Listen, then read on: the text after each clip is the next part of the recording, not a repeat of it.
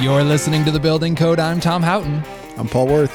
We'll dive in with our guest in just a second, but first I want to tell you about an exciting new offering that we have called On-Site Consulting. That's right, Buildertrend is now offering On-Site Consulting. It's a customized training based on your needs for your entire team in your workspace.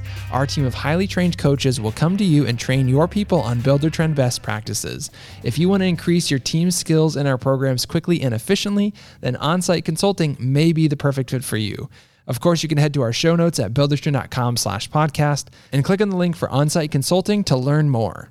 Today on our episode, we have a special guest joining us all the way from Washington, D.C., from the company Ipsun Solar. Today, we're joined by Herve, BA. Hello. Good afternoon, everybody. Hello. How are you doing? Pretty good. In Washington, D.C., so a lot of things going on in the city. Of course. Nation's capital, always lots of buzz happening there. Yeah. You know, the company name and your name got a lot of research from Tom there, so I'm glad we're making him work a little bit. It's true. Ipsun Solar. Ipsun Solar. I love it. Maybe let's dive in first and let's talk about the name. I know you mentioned it comes from, it's a Latin name, so maybe you can give us the background on it. Yeah, there is a little story behind it. So first we started to be called Smart Power. Well, that wasn't a very smart decision because there's a lot of companies with the name Smart in it. And so we had to change that. And so we changed it to Ipsun Power. Actually, I Googled how you say smart in Latin, and Google told me that it's Ipsun. And I had a little bit of Latin when I was younger. I was like, that's not correct. Ipsun actually means yourself. And then I thought about it more. Well, actually, we install solar panels so people create their own power, your own power. So being called Ipsun Power, that makes sense. And then now we call Ipsun Solar because, you want to make sure your name has solar so people can find your services. Because when we were called Ipsun Power, we had a lot of people calling us in the middle of the night at 3 a.m. like, I need to pay my power bill. It's like, well, you just called a solar company. So more than happy to come install solar, but we had to change it because we were overloaded with people wanting to pay their bills in the middle of the night. And I'm the guy that's still 24/7 on our phone line. So if you want to annoy me, just call me in the middle of the night. I'll pick up. I love the dedication there. That's interesting. Yeah. We should ask all of our guests how they came up with their name. I like that. Because that's a really cool story. That's a great story. So how long have you guys been in business? About 3 years now. 3 years? Yeah, and you've got a team of people there. But I want to start by talking a little bit more about your background because you've been dancing around the solar industry for a while. Is that correct? Yeah, dancing is correct. Yep. Yeah. Is that accurate? He's a dancer. So I'm an engineer by education, master's in electromechanics. That's not something that exists in America, but electromechanics is actually a good degree. It's like taking half of the electrical class and half of the mechanics. So you don't know anything for sure, but you know half of electricity and half of mechanics. And the reason why they did that is because most electrical components have a mechanical component. And a lot of mechanical components have an electrical one. So you needed somebody that knew a little bit about both, nothing for real, but just to combine those that knowledge. And little did I know that a solar energy system has a mechanical component to attach to different roofs in many different ways, and also has an electrical component. So it was actually a perfect education for that. That's awesome. But what got me into the solar industry was I designed the first Belgian solar car. It's a good 15 years ago, but that's how I got into solar. Yeah, let's talk about that for a second. Here we go. Tom's got a Tesla, and it's just cannot go a minute without hearing about it. So, all right, take it away, Tom. I just want to know more about the solar car that you built. So what did it look like? I mean, do you have like pictures that you could share with us and we can put them up on the show notes page afterwards? Yeah, totally. It's so the idea came from a student at our university, and at the university they built a car in the Netherlands. It wasn't Belgium, but one of the students at a university joined the team in the Netherlands to build a solar car. And there is a championship every 2 years. People all over the world build a solar car, and then they ship it to Australia and they race it. And then that race over time, first was a bunch of amateurs, and you just have an ordinary car, slap a solar panel on top and call it a solar car. And then as things progress over time, just like industries mature. Did you actually end up racing, I assume, too? Yep, we shipped the car to Australia. I remember talking to DHL and like, can you please ship it for free? And then they actually eventually said yes. So Wow. that was very nice. So not 15 years ago, I'm still thanking sponsors. Like I just mentioned, DHL, and there are other ones that we still sponsor. So Makita, for example, is one of tool manufacturers, right? Yeah. And the company, I like to buy Makita drills and impact drills. We buy a lot of them. And I still ask my guys to buy Makita just because Makita helped us at the time. They gave us a catalog, like you just get whatever you want.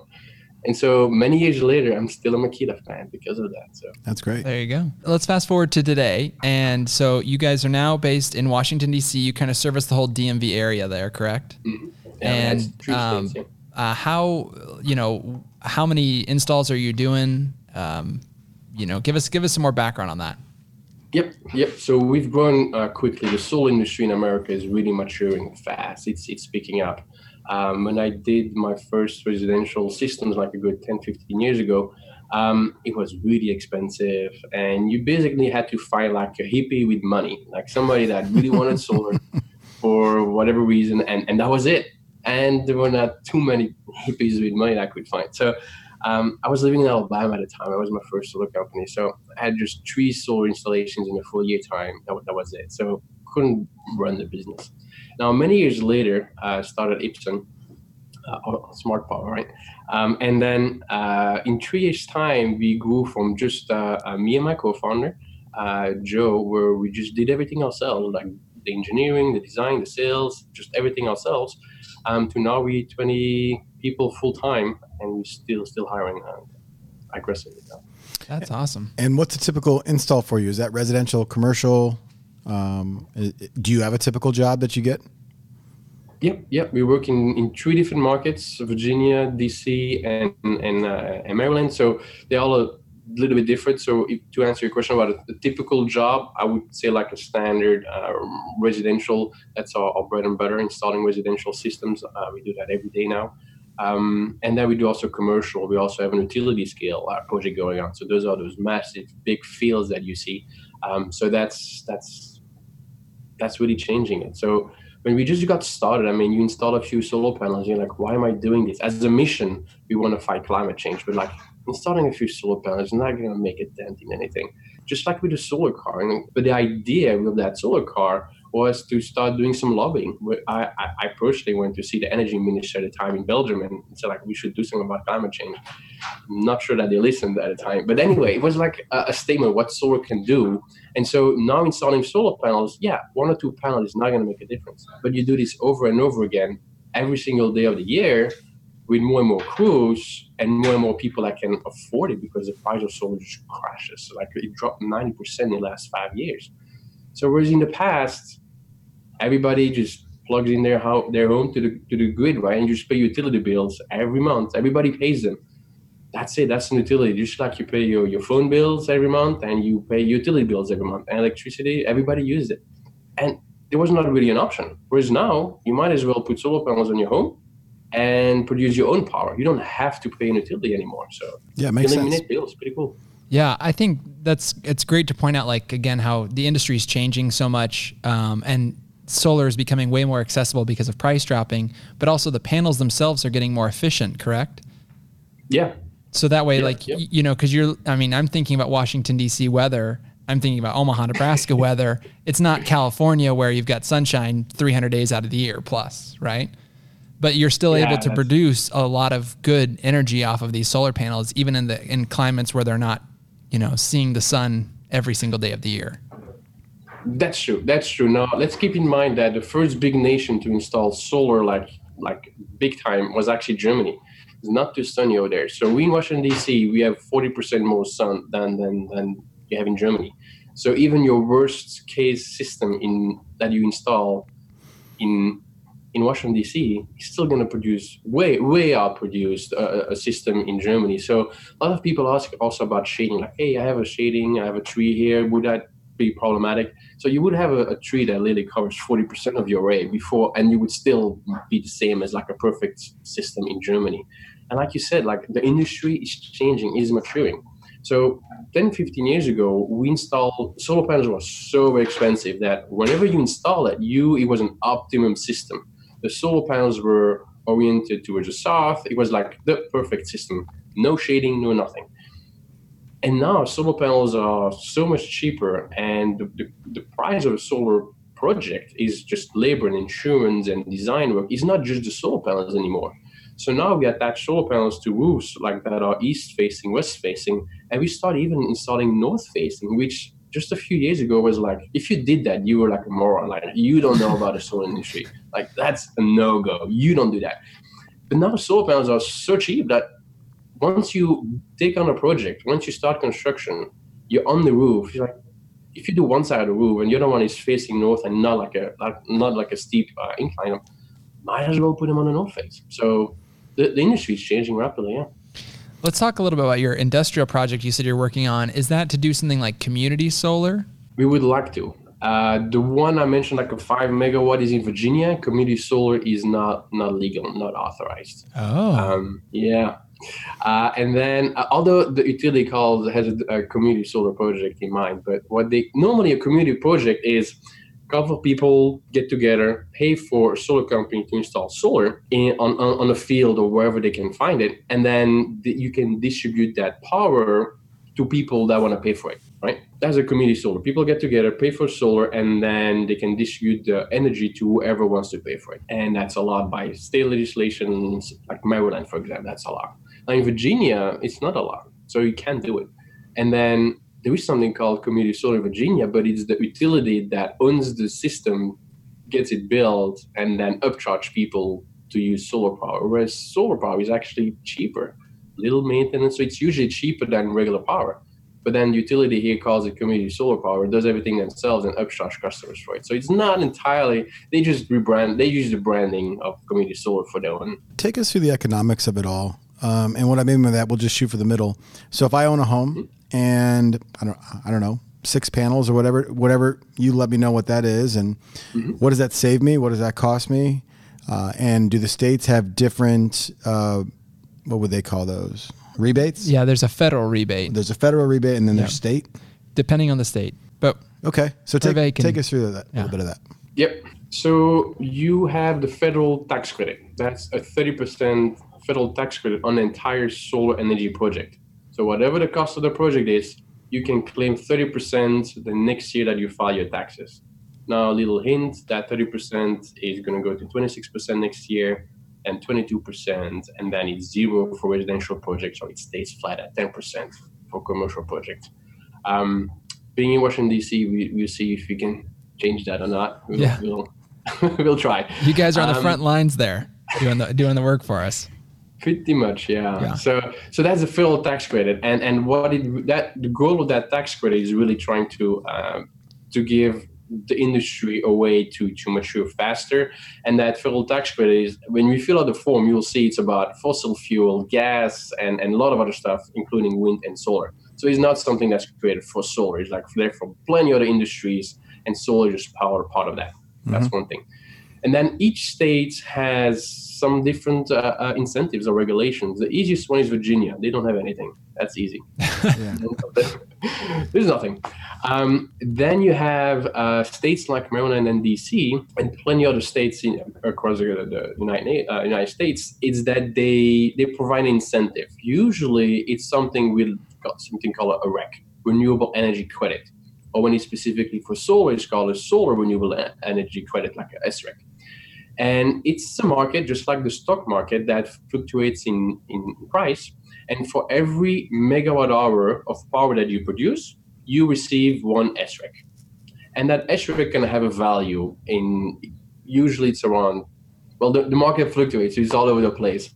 But depending in which market you are, in DC, it's around $250 for one SREC. In Maryland, it's around $20 now. Early this year, it was around $8. So it goes up, it goes down.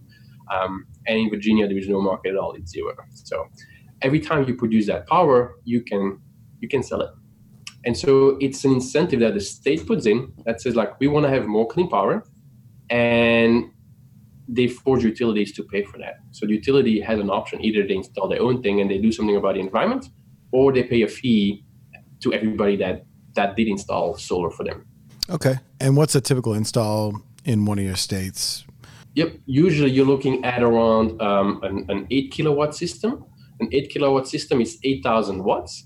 Let me quickly take a calculator here. 8,000 watts, and our typical solar panel is 215 watts panel, so that's around 25 panels that you put on a home. And that's our average. Does that power the home 100% throughout the year? What does that look like? Usually not, and that's because people consume just a whole lot of power, and that homes usually are like 2 stories high, and so you consume a lot of power on like an actual small surface. So solar is fantastic, and the efficiency goes up all the time, but you need a surface for that. Usually the limiting factor is the size of the roof.